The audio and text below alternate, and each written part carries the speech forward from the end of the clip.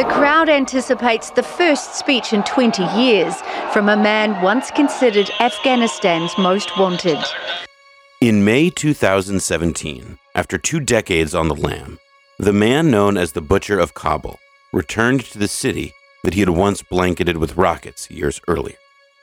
Gulbuddin Hekmatyar, the cruelest commander of the Mujahideen and a favorite of the American and Pakistani intelligence services, strode back into the capital of Afghanistan with the look and the attitude of an elder statesman, ready to guide his country back to stability and prosperity. The leader of the prominent Afghan armed group, Hizb Islami, whom many regard as a warlord, is said to be behind bombings in the capital in 2012 and the following year. A few months earlier, Hekmatyar had negotiated amnesty with the US-backed Kabul government, against which he had formally deployed suicide bombers. As a result, the United Nations cleared his name from a sanctions program. The United States, after years of hunting Hekmatyar, publicly praised his rehabilitation by the UN. America was once again on good terms with one of the original Mujahideen. I call on Taliban. They should accept the desires and demands of the nation. Come stand with us. Be united to take the country out of this current unfortunate crisis and save the country from the bloodshed. This was not the feeling among more than a few Afghans. Quote, he just wants to have a political position for his family and for his party members in Afghanistan, said one Kabul resident whose uncle had been killed in the war between Hekmatyar and his ex-Mujahideen allies. He is the killer of the people of Afghanistan. On the other hand, Syed Mohammed, a cucumber salesman, summed up the feelings of many. Tired resignation. All the warlords are corrupt and have blood on their hands, he told the French wire service AFP. But we welcome Hekmatyar to Kabul because we are tired of war and conflict.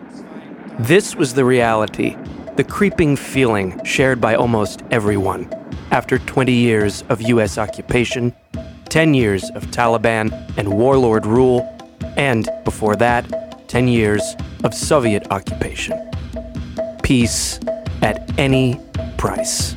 Other Afghans are not so happy, and many politicians would like Hekmatyar behind bars and not making speeches.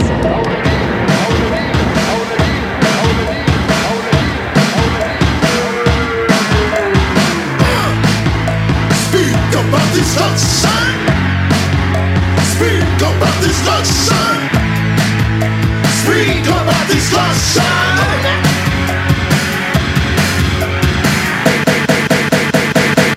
Welcome to Blowback. I'm Brendan James. I'm Noah Coleman. And this is Season 4, Episode 10, The Phantom Pain.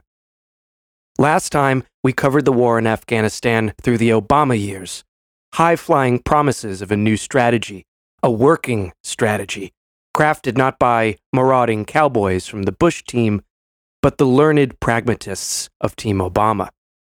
On the military side, Stanley McChrystal and David Petraeus were going to crack the code in Afghanistan, just as the latter had in Iraq. Meanwhile, the best minds in Washington would clean up the kleptocracy run by President Hamid Karzai and the country's infamous warlords. But corruption only got worse, and the violence dragged on. After 6 more years, the White House announced it was withdrawing from Afghanistan, and then quietly reneged on its promise, leaving thousands of troops and tens of thousands of military contractors in country. Now, in this final episode of our season, we'll see the long-awaited negotiations between the United States and the Taliban. Osama bin Laden, as we saw last time, perished in 2011. And here we'll see Mullah Omar was quick to follow. Who will take over the Taliban? And how will they deal with Americans? How did President Donald Trump, of all people, succeed in making a peace deal in Afghanistan? And once it comes time for the United States to exit, after 20 years, how will President Joseph Biden execute the withdrawal?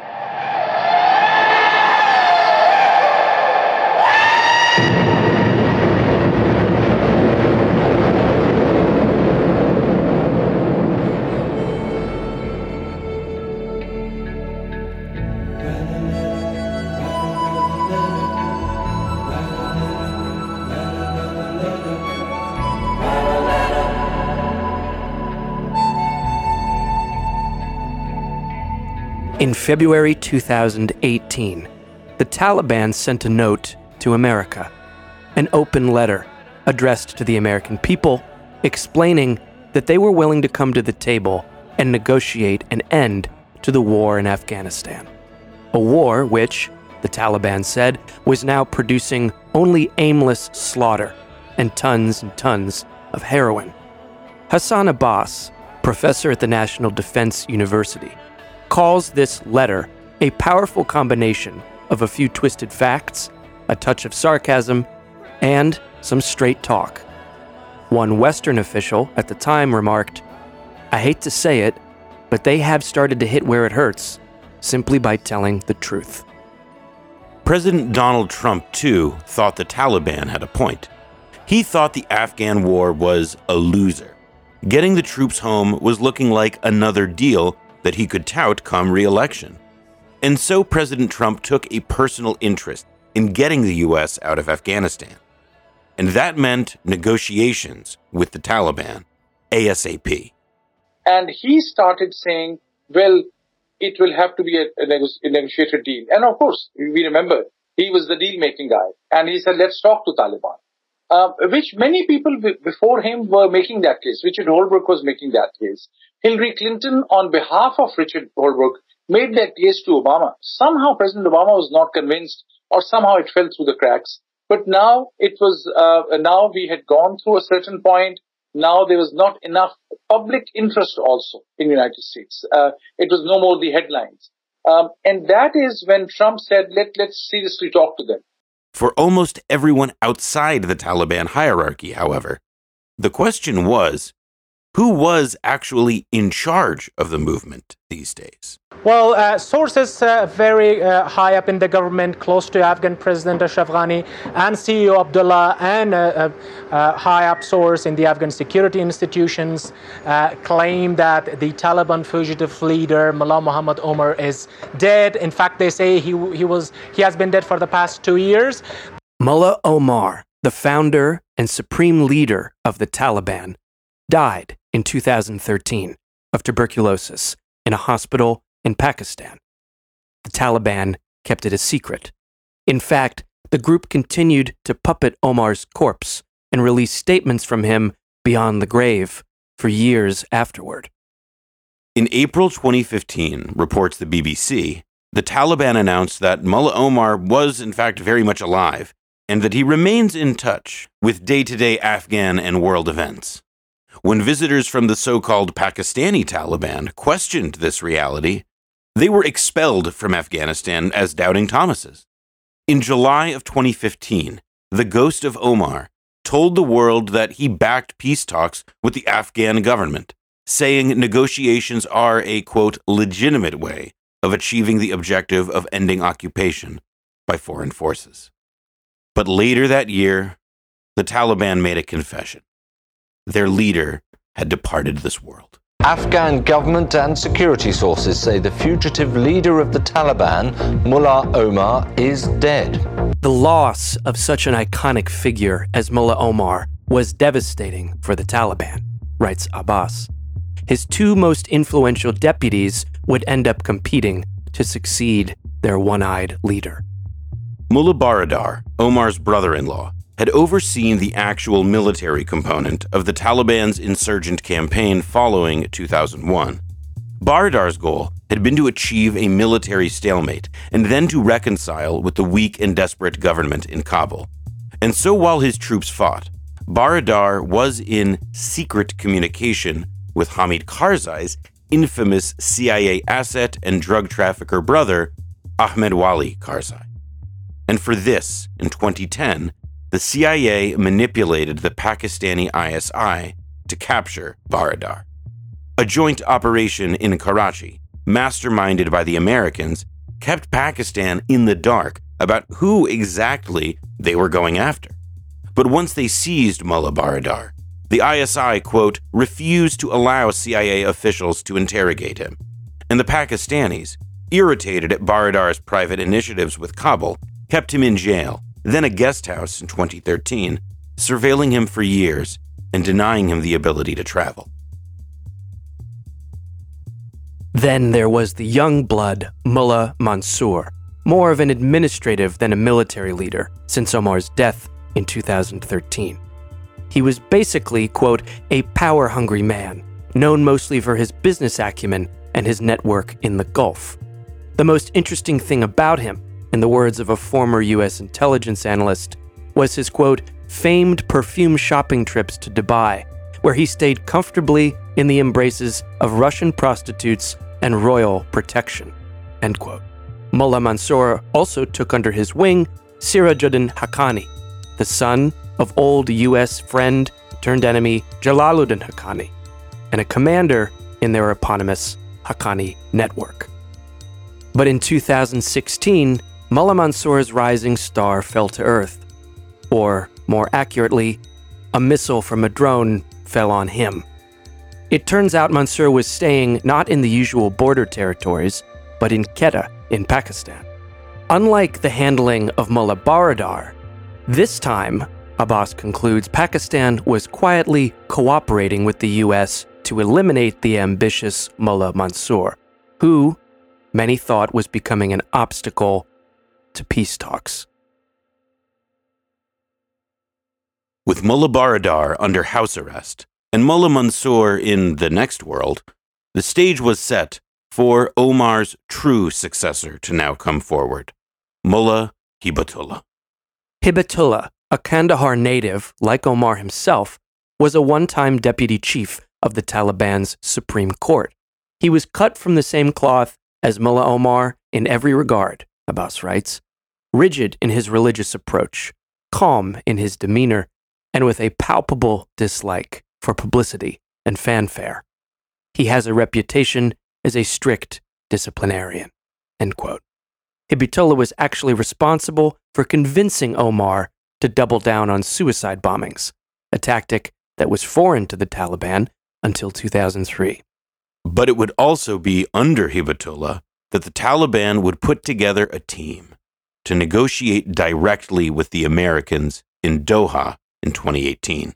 There is tremendous potential between our country and Pakistan. I think Pakistan's going to help us out to extricate ourselves. We're like policemen. We're not fighting a war. If we wanted to fight a war in Afghanistan and win it, I could win that war in a week. I just don't want to kill 10 million people. Does that make sense to you? I don't want to kill 10 million people. I have plans on Afghanistan that if I wanted to win that war, Afghanistan would be wiped off the face of the earth. It would be gone. It would be over in literally in 10 days. And I don't want to do that. I don't want to go that route. So we're working with Pakistan and others to extricate ourselves, nor do we want to be policemen, because basically we're policemen right now. Quote, President Donald Trump seemed not overawed by the Afghanistan challenge, writes Hassan Abbas. He was neither ideologically focused on counterterrorism like Bush, nor hesitant like Obama. He did not hold back in pushing hard on the military. There's a furious reaction today after claims that President Trump called fallen American heroes losers and suckers. A Twitter page titled "Not a Loser" is trending. As we saw with Trump's Korea policy last season, in some ways, he tested the limits of the Washington consensus, and in other ways, committed to its excesses. In Afghanistan, while Trump would set the U.S. on the road to withdrawal, he initially, quote, adopted an aggressive posture, allowing U.S. military commanders to go on the offensive. In fact, under Trump, casualties of both enemy combatants and civilians would skyrocket. Now at 11, the mother of all bombs, the most powerful non-nuclear explosive America has ever used, dropped on ISIS. In spring of 2017, Trump made history by authorizing the military to drop the MOAB, or Massive Ordnance Air Blast, or alternatively, and more popularly, the mother of all bombs. The target was not in fact the Taliban, but a new group, ISK, or the Islamic State of Khorasan, an offshoot of the now infamous Iraqi terror army known as ISIS. The target was, naturally, near the Pakistani border, in the east of the country. Quote, America's biggest non-nuclear bomb, which cost $16 million and $300 million to develop, It was used on one of the smallest militias America faces anywhere in the world, reported Robin Wright. ISK is estimated to have only about 700 fighters in Afghanistan, compared to the 8,500 U.S. troops and the 180,000 Afghan troops on the ground there. Still, the Pentagon said, it is expected that the weapon will have a substantial psychological effect on those who witness its use. Both ex-President Hamid Karzai and the Taliban condemned the bombing. Quote, "This is not the war on terror, but the inhuman and most brutal misuse of our country as a testing ground for new and dangerous weapons," said Karzai. Quote, "Using this massive bomb cannot be justified and will leave a material and psychological impact on our people," echoed the Taliban. Well, this was a bomb containing 11,000 pounds of explosives. It's the largest non-nuclear weapon in the American arsenal. In general, the Trump administration unleashed a new level of violence on Afghanistan. Quote, from 2017 through 2019, civilian deaths due to U.S. and allied forces airstrikes in Afghanistan dramatically increased, reported Brown University. The number of civilians, researchers write, killed by international airstrikes increased about 330% from 2016, the last full year of the Obama administration, to 2019. The Bureau of Investigative Journalism estimated that drones, thought up by Clinton, greenlit by Bush, fully embraced by Obama, and now handed over to Trump, accounted for most of the aerial strikes. Despite this, the stalemate on the ground remained. And behind the scenes of carnage, everyone was moving closer to the negotiating table. The Taliban wants to make a deal. We'll see if they want to make a deal. It's got to be a real deal, but we'll see. But they want to make a deal. During the holiday of Eid in the summer of 2018, the Taliban won credit for respecting a ceasefire proposed by Kabul, even mingling with local security forces and civilians. The U.S. was apparently convinced Mullah Hibatullah had his finger on the pulse and could be dealt with. And so Trump insisted his team get to work on a deal.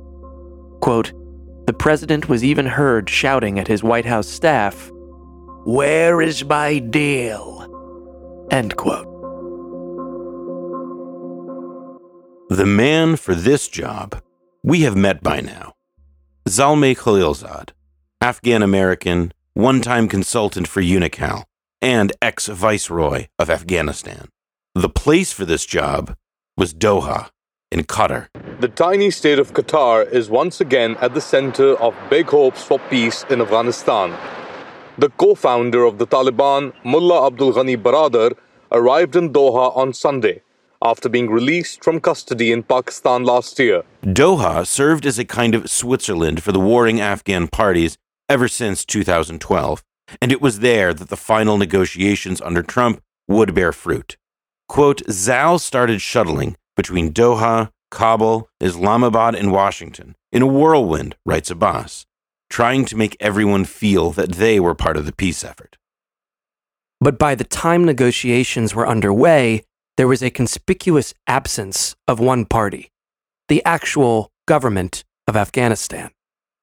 Both the Taliban and the U.S. had decided that before peace could be made between Kabul and the insurgency, there needed to be peace between the American occupiers and the Taliban.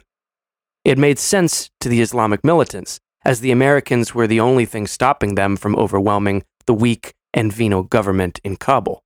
It made sense to the Americans, since getting a deal done with the Taliban would mean an end to the insurgency and the ability to withdraw. All of this, needless to say, did not thrill the administration of President Ashraf Ghani. At the same time, the Taliban leadership, now under Mullah Hibatullah, had to worry about selling concessions that came out of these talks to his underlings and the foot soldiers of the movement. The one thing the Taliban representatives knew that they had to get was a speedy and complete withdrawal of all American troops. Pakistan, of course, was happy to help. This was essentially Islamabad's final victory, in a project that went all the way back to the handshake between Zbigniew Brzezinski and General Zia. We've been there for 19 years in Afghanistan. It's ridiculous. And I think Pakistan helps us with that. I think we'll have some very good answers on Afghanistan very quickly. For Pakistan, writes Abbas, a Taliban-dominated Afghanistan meant the ouster of India from Afghanistan. Their long-desired objective and fundamental motivation in supporting the Taliban from early on. Islamabad received backdoor updates from both the American and Taliban negotiators. If there was ever a meeting to witness, writes Abbas, it was one in Doha in mid-March 2019. The Taliban seated at the table were not what most would expect them to be. Some were former Guantanamo inmates, some former prisoners in Pakistani jails.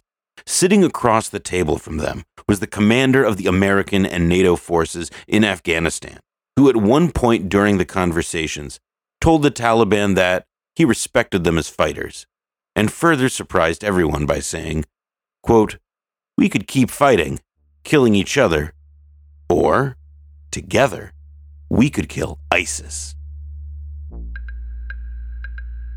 Ashraf Ghani himself also, very quickly, he started becoming authoritarian as well. And we are to be blamed also. Elections were not credible. This was all helping Taliban all along. Taliban were gaining not because they had some new military strategist and some new financial resources. It was because Afghanistan and Kabul was failing. The United States and the Taliban inked the deal on February 29th, 2020. After 18 months of talks and nearly 2 decades of war, the US and the Afghan Taliban have just signed a long-awaited deal aimed at paving the way to peace and the departure of foreign troops. At the Sheraton Hotel in Doha, Secretary of State Mike Pompeo and Zalmay Khalilzad shook hands with Mullah Baradar, who had by now re-emerged from Pakistani supervision as chief negotiator.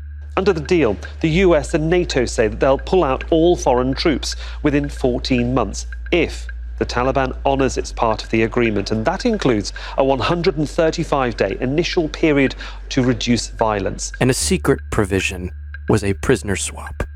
1,000 Afghan security personnel for 5,000 Taliban and al-Qaeda prisoners, some considered the most notorious, who had been rotting at the Bagram Air Base Detention Center.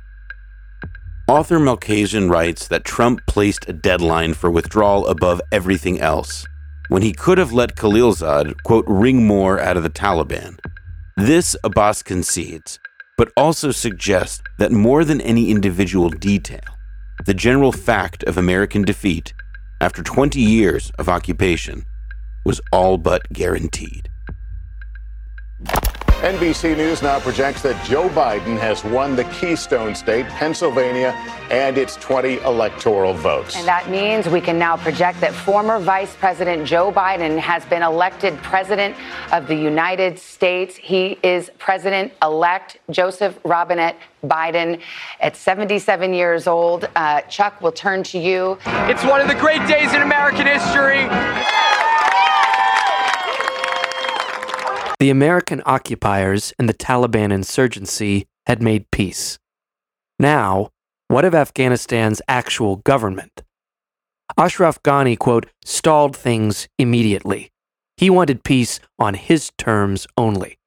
His ignorance of the Taliban's rapid ascendance would put a nail in his own coffin, Abbas writes. More so than even the Americans, who at least had the advantage of overwhelming, if not omnipotent, military might, the Kabul government was held in utter contempt by the Taliban opposition. What's more, Ashraf Ghani was apparently so out of touch that he reportedly didn't really believe the U.S. would actually leave when the time came. Rather than face facts and swallow an interim government with his enemies, Ghani retreated further and further into fantasy. I'm speaking to you today from the Roosevelt, the Treaty Room in the White House, the same spot where on October of 2001, President George W. Bush informed our nation that the United States military had begun strikes on terrorist training camps in Afghanistan. On April 14th, 2021, President Biden announced that all U.S. troops would be withdrawn from Afghanistan by September of that year. War in Afghanistan was never meant to be a multi-generational undertaking. We were attacked. We went to war with clear goals. We achieved those objectives. Bin Laden is dead, and Al-Qaeda is degraded in Iraq, in Afghanistan. And it's time to end the forever war. Thank you all for listening. May God protect our troops. May God bless all those families who lost someone in this endeavor. Joe Biden, as we saw several episodes ago, had long urged withdrawal from Afghanistan. Now, whatever the cost, including giving up a heavy U.S. presence across the street from China in Central Asia, Biden's administration was as desperate to get out as Trump's had been.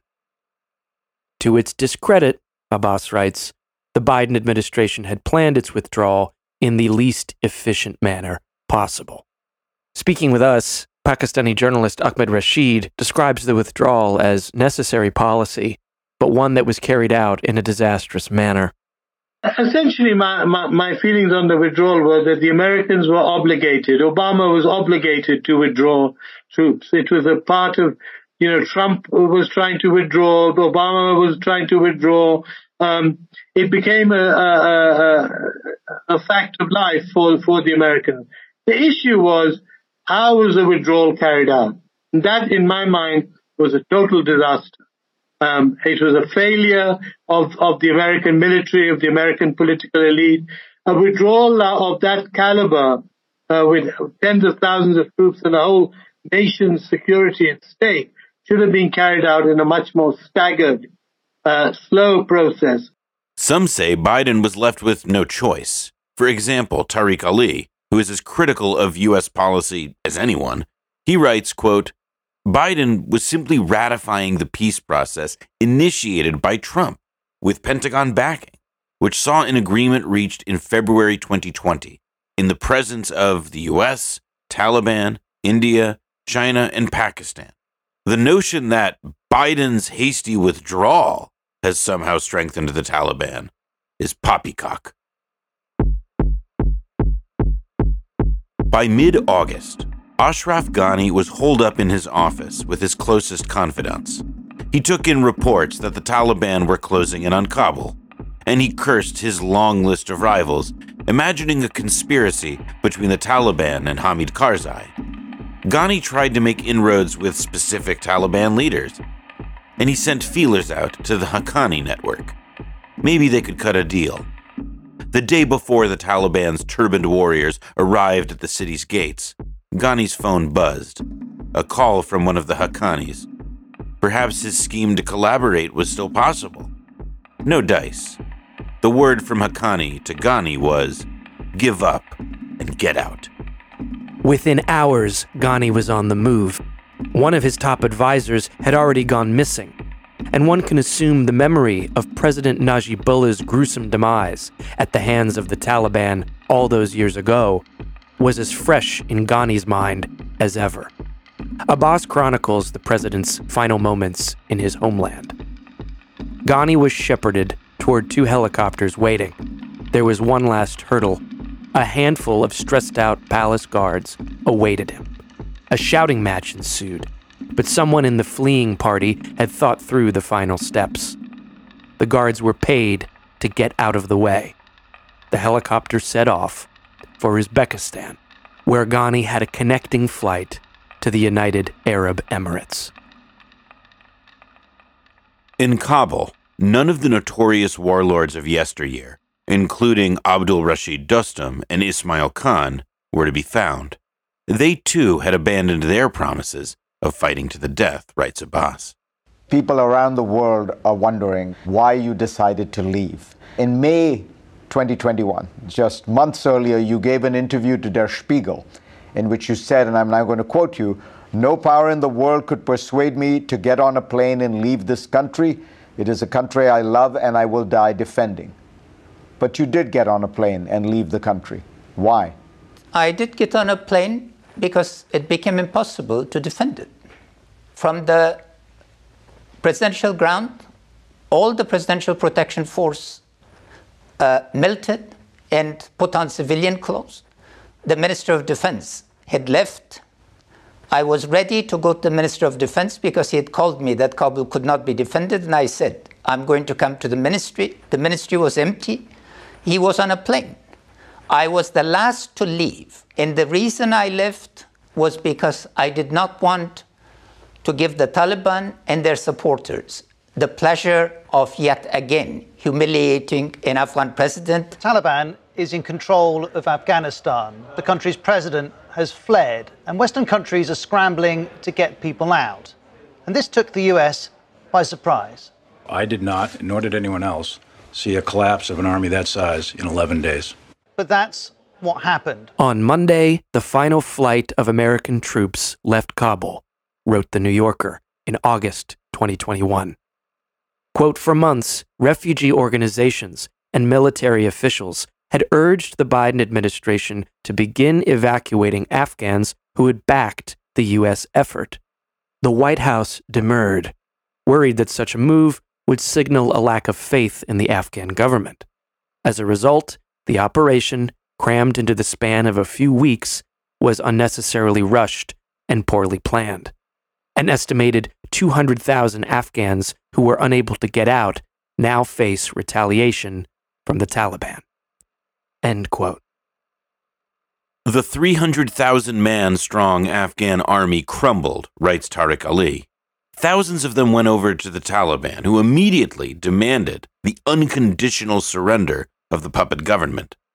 In contrast to the Soviet withdrawal over 30 years earlier, where a delicate but functioning government remained in place and Russian diplomats and civilians remained in country, the U.S. withdrawal was pure chaos.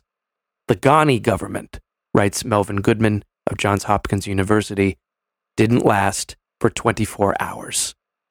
Mr. President, there had not been a U.S. service member killed in combat in Afghanistan since February of 2020.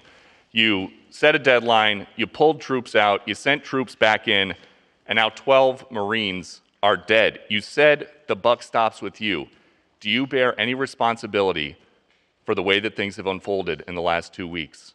I bear responsibility for fundamentally all that's happened of late. But here's the deal. You know, I wish you'd one day say these things. You know as well as I do that the former president made a deal with the Taliban. Remember that? I'm being serious. I'm asking you a question. Because before... No, wait a minute. I'm asking you a question.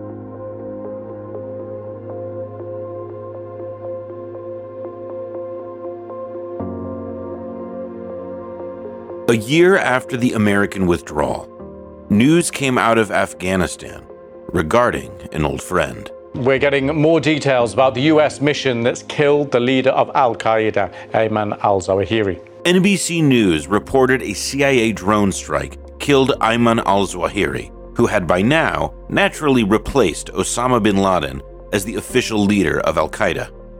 American intelligence officials found that Zawahiri had moved from Pakistan to, quote, a Taliban-supported safe house in downtown Kabul. Alive at the time of this recording, but also under fire, is Gulbuddin Hekmatyar. His office was attacked by suicide bombers in 2020, according to Reuters, perhaps proving that his reputation in Afghanistan has not improved. After all these years, his days running drugs with the CIA, shelling his own capital, and teaming up with al-Qaeda and the Taliban, Hekmatyar remains playing kingmaker, declaring himself the voice of the people. Others have opted for more comfortable environments. General and ex-vice president of Afghanistan, Rashid Dostum, evacuated his lavish palace in northern Afghanistan for safe haven in Uzbekistan. And from Turkey, Dostum has reportedly assembled a, quote, High Council of National Resistance, whose demand is for the Taliban to negotiate the warlord's return and include them in a government. The Taliban, however, don't appear too nervous about the once feared Dostum. The warlord's opulent headquarters have since been raided and occupied by the Taliban. A long and endless corridor with a thick apple green carpet, reports Al Jazeera. A young fighter sleeps slumped on a sofa, his Kalashnikov rifle resting against him as exotic fish glide above him in one of 7 giant tanks. Zbigniew Brzezinski, arguably the prime architect of the Afghan jihad, died in 2017. Author Piotr Pietzak writes approvingly that, quote, although Zbigniew Brzezinski is dead, his work is very much alive. The Biden administration follows Brzezinski's geostrategic blueprint, which supports Ukraine militarily, logistically, diplomatically, and politically. What's more, one of Brzezinski's sons is the current ambassador to Poland, and his daughter, Mika, much like Jenna Bush, daughter of George W. She's a TV anchor and morning show personality at MSNBC. Don't forget the Soviets were busy training terrorists all over the place in the 80s. Can you imagine what the world would be like today if there was still a Soviet Union? So yes, compared to the Soviet Union and to its collapse, the Taliban were unimportant. So you're suggesting that it was the Soviets who instrumentalized Islam? Yes, well, who else? Gust Avrakotos, the foul-mouthed honcho of the CIA's jihad, who commissioned the training of jihadis in terror and assassination, officially retired from the CIA after the Soviet withdrawal in 1989. He went on to write an intelligence newsletter for Rupert Murdoch's News Corp before returning to the CIA on contract. He died in 2005.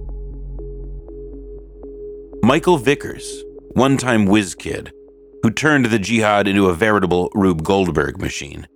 Vickers worked in the Obama administration as a counterterrorism advisor, where he attempted to snuff out some of his old recruits. And he's now a board member at the arms dealer BAE, alongside fellow Afghanistan veteran General John Campbell and ex-CIA director Gina Haspel. Another CIA director, Bill Casey, who presided over the Afghan jihad in the 80s, was tarnished, though never formally charged, in relation to another secret operation. The day before he was to testify before the Senate on the Iran-Contra scandal, Casey suffered multiple seizures and checked into the hospital. Months later, reports the New York Times, Mr. Casey died less than 24 hours after the first witness in congressional hearings on the affair named him as having assisted in arming the death squads in Nicaragua. Wherever Casey is now, it no doubt pains the devout Catholic to know that at his own funeral, he was verbally lashed by a bishop. With President Reagan and former President Richard Nixon sitting in a front pew, wrote the Los Angeles Times, the bishop conducting the funeral of former CIA Director William J. Casey said yesterday that Casey's belief in the moral strength of the administration's positions had blinded him to the ethical questions raised by his church about U.S. military policies. If he was expecting a hero's return, then perhaps the former president Pervez Musharraf was disappointed. By Pakistani standards, this is a small crowd. General and ex-president Pervez Musharraf was chased out of Pakistan in 2008 and again in 2016. He was charged with high treason for suspending the constitution and charged with the murder of his political rival, Benazir Bhutto. Though out of the country, Musharraf was convicted of high treason and sentenced to death in absentia. The general was never formally convicted for Bhutto's assassination. Friendly judges in Lahore would later revoke the death sentence. After all, Musharraf was still respected within the military and the ISI, who remain, in the opinion of most, a shadow government in Pakistan. Newsweek reported that Musharraf's speaking fees while out of the country ranged from $150,000 to $250,000 a pop. Musharraf died in February 2023. But I do have to ask you, Mr. Haqqani, because you know very well that you are under personal sanctions by the United States, which also has a multi-million-dollar bounty on your head. Jalaluddin Haqqani, with his fiery red beard, died secretly at some time between 2015 and 2018. He left the family business to his sons, who have become Taliban leaders in their own right. And what of Haqqani's number one fan, Congressman Charlie Wilson? Defense Secretary Robert Gates said that up to 3 more combat brigades will be sent to Afghanistan. Do you think this is the right approach? I don't know anything else to do, really. We have several reasons to do that. One is to try to defeat the Taliban, if we can, and try to have a sensible civilian government for Afghanistan. Another reason is that we need to catch bin Laden, and that's the only way to do that. I believe that he is in the tribal areas. I might have occupied some of the same caves that he's currently occupying. Wilson had retired from politics in the 1990s, at least formally, instead becoming a lobbyist for Pakistan. The University of Texas at Austin now features a Charles N. Wilson Chair in Pakistan Studies. Wilson died of cardiac arrest in 2010. After the memorial service, reports the Dallas Morning News, Wilson's widow, Barbara, welcomed a small group of her late husband's intimates to their home on the golf course in Lufkin, Texas. Next to an American eagle sculpture in the living room, the words of Abdur Rahman Khan, Emir of Afghanistan from 1880 to 1901, are emblazoned on a brass plaque. Quote, "My spirit will remain in Afghanistan, even though my soul will go to God. My last words to you, my son, are never trust the Russians." Asked by an ABC News team whether he remembered Charlie Wilson, Gulbuddin Hekmatyar fondly recalled that he was, quote, "a good friend."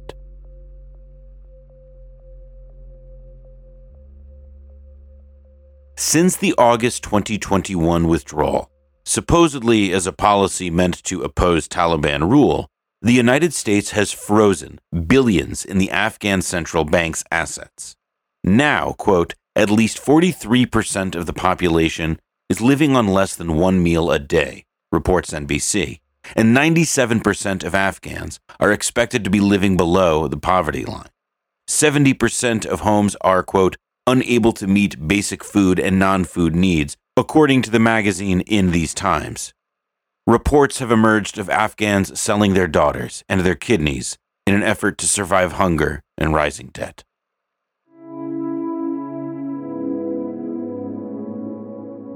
Years ago, when asked what would happen if the U.S. pulled out of Afghanistan, Malalai Joya responded, "You know, we women in Afghanistan, and we in civil society, we have 3 enemies, 3 opponents in our country.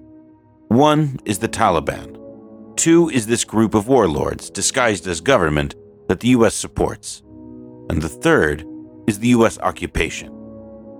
Malalai said, "If you in the West could get the U.S. occupation out, we'd only have 2.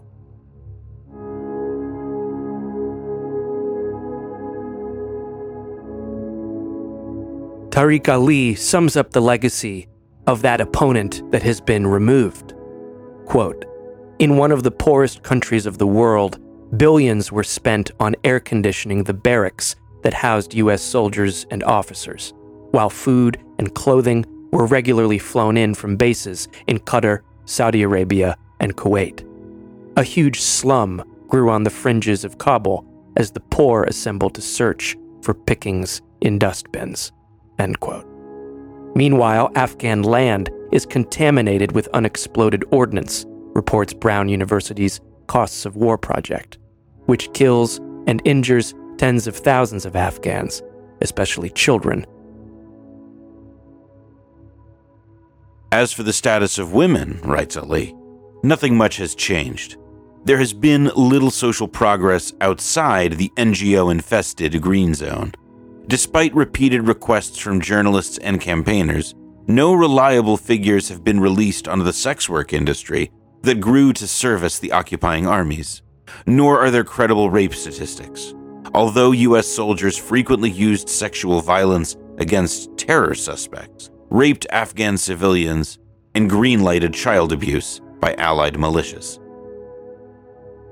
As we mentioned in our first episode this season, the American War is in many ways a sequel to the British Opium Wars of the 19th century. Trillions have been made in profits and shared between the Afghan sectors that serviced the occupation, writes Ali. Western officers were handsomely paid off to enable the trade. 1 in 10 young Afghans are now opium addicts.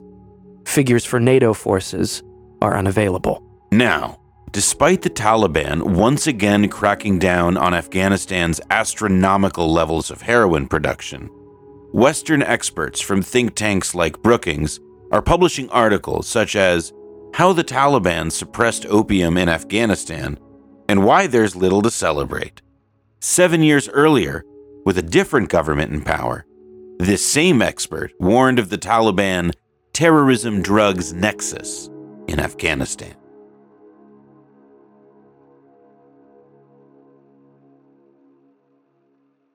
The real statistic is much higher. Usually through mainstream media, they decrease the civilian casualties, call them terrorists sometimes in the name of so-called terrorists that they are fighting or they killed, but ordinary people was the victim. So it seems like when they are saying good war, bad war through their media, Iraq is bad war, good, bad war, Afghanistan, good war, while we have many things in common. Numbers on casualties, as we've found in several seasons of this show, can be hard to state definitively. Roderick Braithwaite writes that quite often in wars like these, casualty figures are more or less inaccurate guesses, often put into circulation for propaganda purposes. During the Iraq War, we saw by now lower estimates rest at around 600,000 dead, higher ones over 1 million. In the U.S. war in Korea, we saw estimated deaths range from 2 million to 3 million people. Civilian body counts during the American occupation in Afghanistan are particularly difficult to calculate, since, as we covered, so much violence was fueled by disguising local disputes as quote-unquote insurgent activity. What's more, as Ali writes, enemy deaths that included civilians are often not counted. The U.S. government itself has never issued an official tally, much as in Iraq. And as we've seen, the war was hardly a purely Afghan affair, with just as much violence and carnage happening across the border in our ally, Pakistan. Brown University, whose Costs of War project has done its best to disentangle the reports of civilians from combatants, reports that, quote, about 243,000 people have been killed in the Afghanistan-Pakistan war zone since 2001.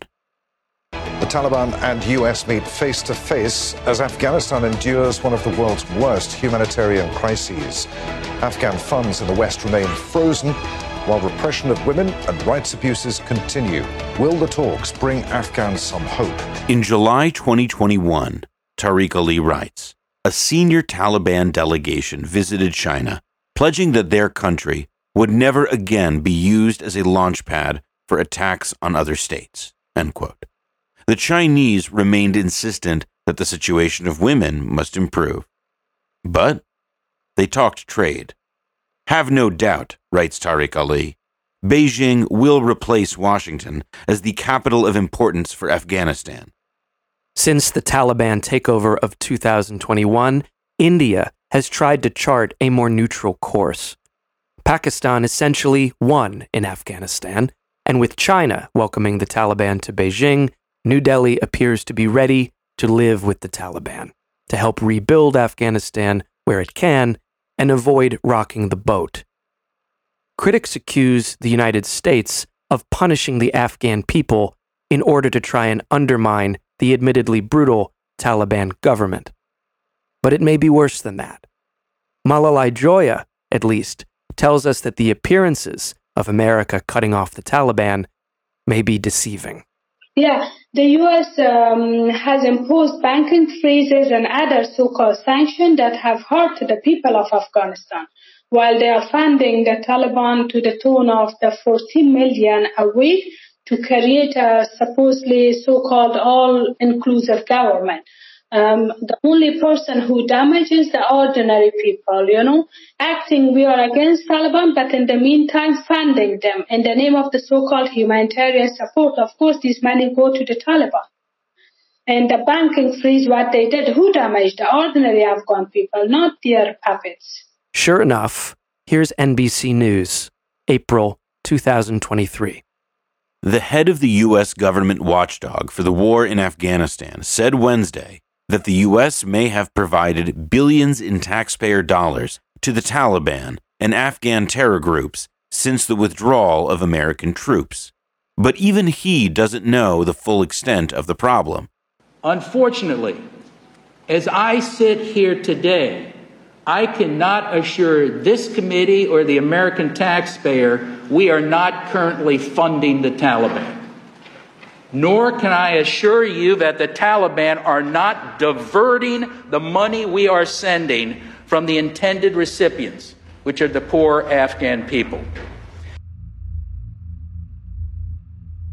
Mr. Haqqani, Sirajuddin Haqqani, welcome to the program.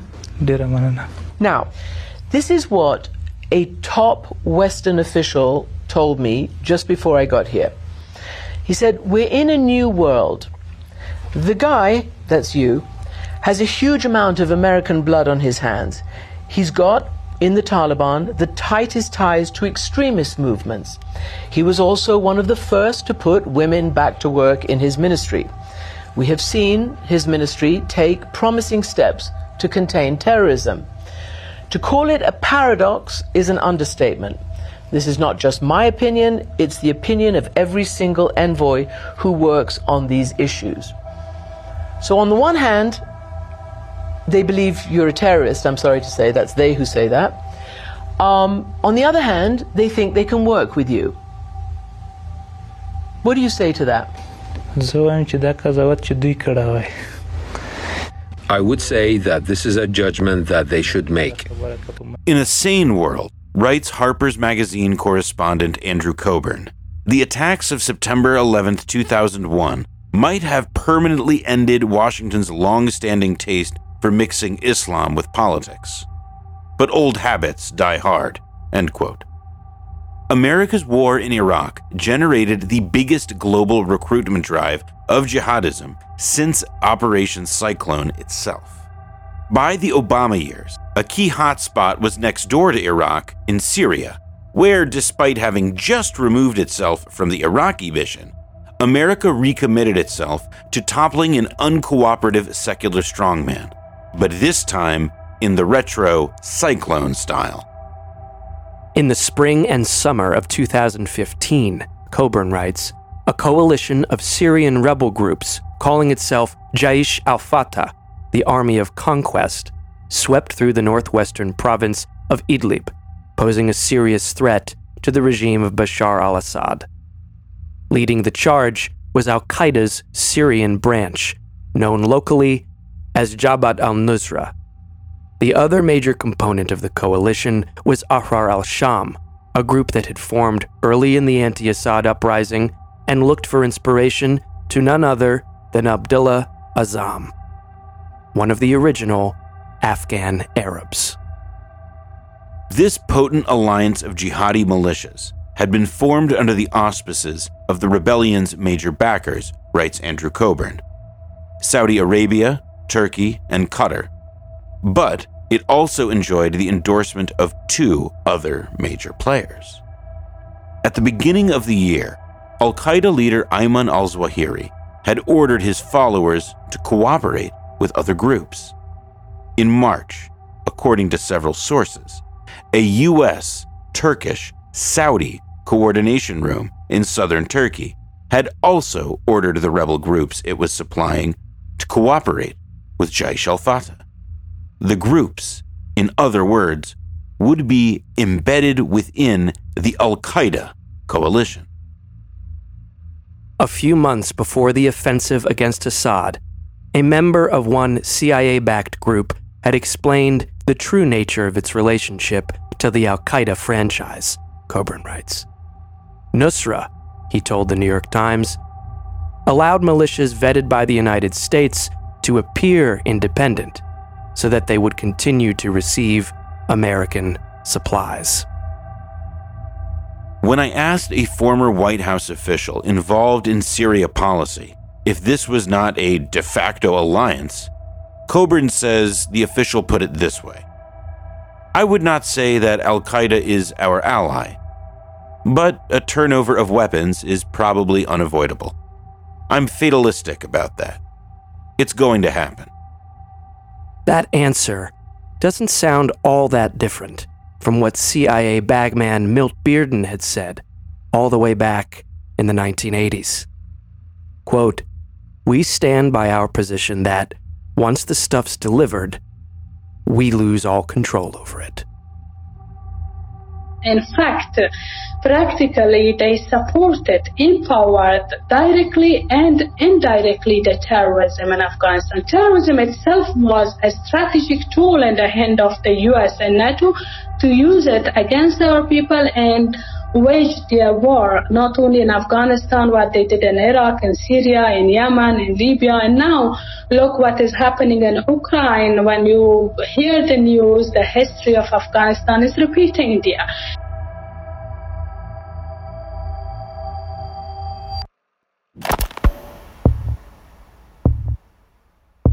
Caroline has this great tattoo of a snake swallowing its own tail, and Ouroboros. I don't know what that means. The snake, it's called Ouroboros. A report in the Washington Post, April 2022. When the United States wanted to purchase a fleet of helicopters for the Afghan government in the early 2010s, it chose the Mi-17 sold by a Russian state-owned arms exporter. The decision infuriated U.S. lawmakers who felt the Pentagon should choose an American manufacturer. But the Defense Department stayed the course, saying the Russian helicopters were relatively inexpensive, functioned well in Afghanistan's desert expanses and high altitudes, and Afghan pilots knew how to fly them. A decade later, the paper writes, neither Congress nor the Kremlin could have anticipated that those helicopters would be used against Russian forces in Ukraine by way of arms transfers engineered by the United States in response to Moscow's invasion and the Taliban's takeover of Afghanistan. The Mi-17's unusual journey went unmentioned in the announcement last week by President Biden touting his approval of an $800 million security package, dramatically expanding the scope of military aid that Washington is supplying to Kyiv. 40 years after the U.S. sent billions of dollars worth of weapons to Islamic warriors fighting the Russians in Afghanistan, it now sends Russian-made helicopters purchased to kill Islamic warriors fighting Americans in Afghanistan to kill Russians in a proxy war inside of Ukraine. Ouroboros. Ouroboros. Ouroboros. Ouroboros. Ouroboros.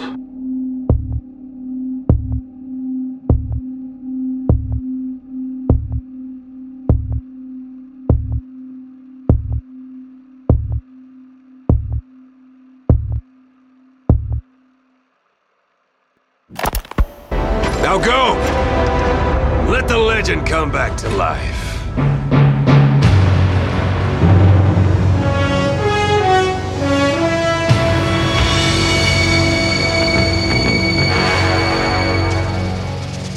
That just about does it for Blowback Season 4. We'd like to thank all of our guests: Ahmed Rashid, Malalai Joya, Hassan Abbas, Seymour Hirsch, Paul Fitzgerald, Elizabeth Gould, Anatole Levin, and our friends at Sleazoids. And as always, we'd like to thank Matthew Giles, our fact-checker, Davidson Barsky, our archival assistant, and Jesse Garashia, my assistant editor.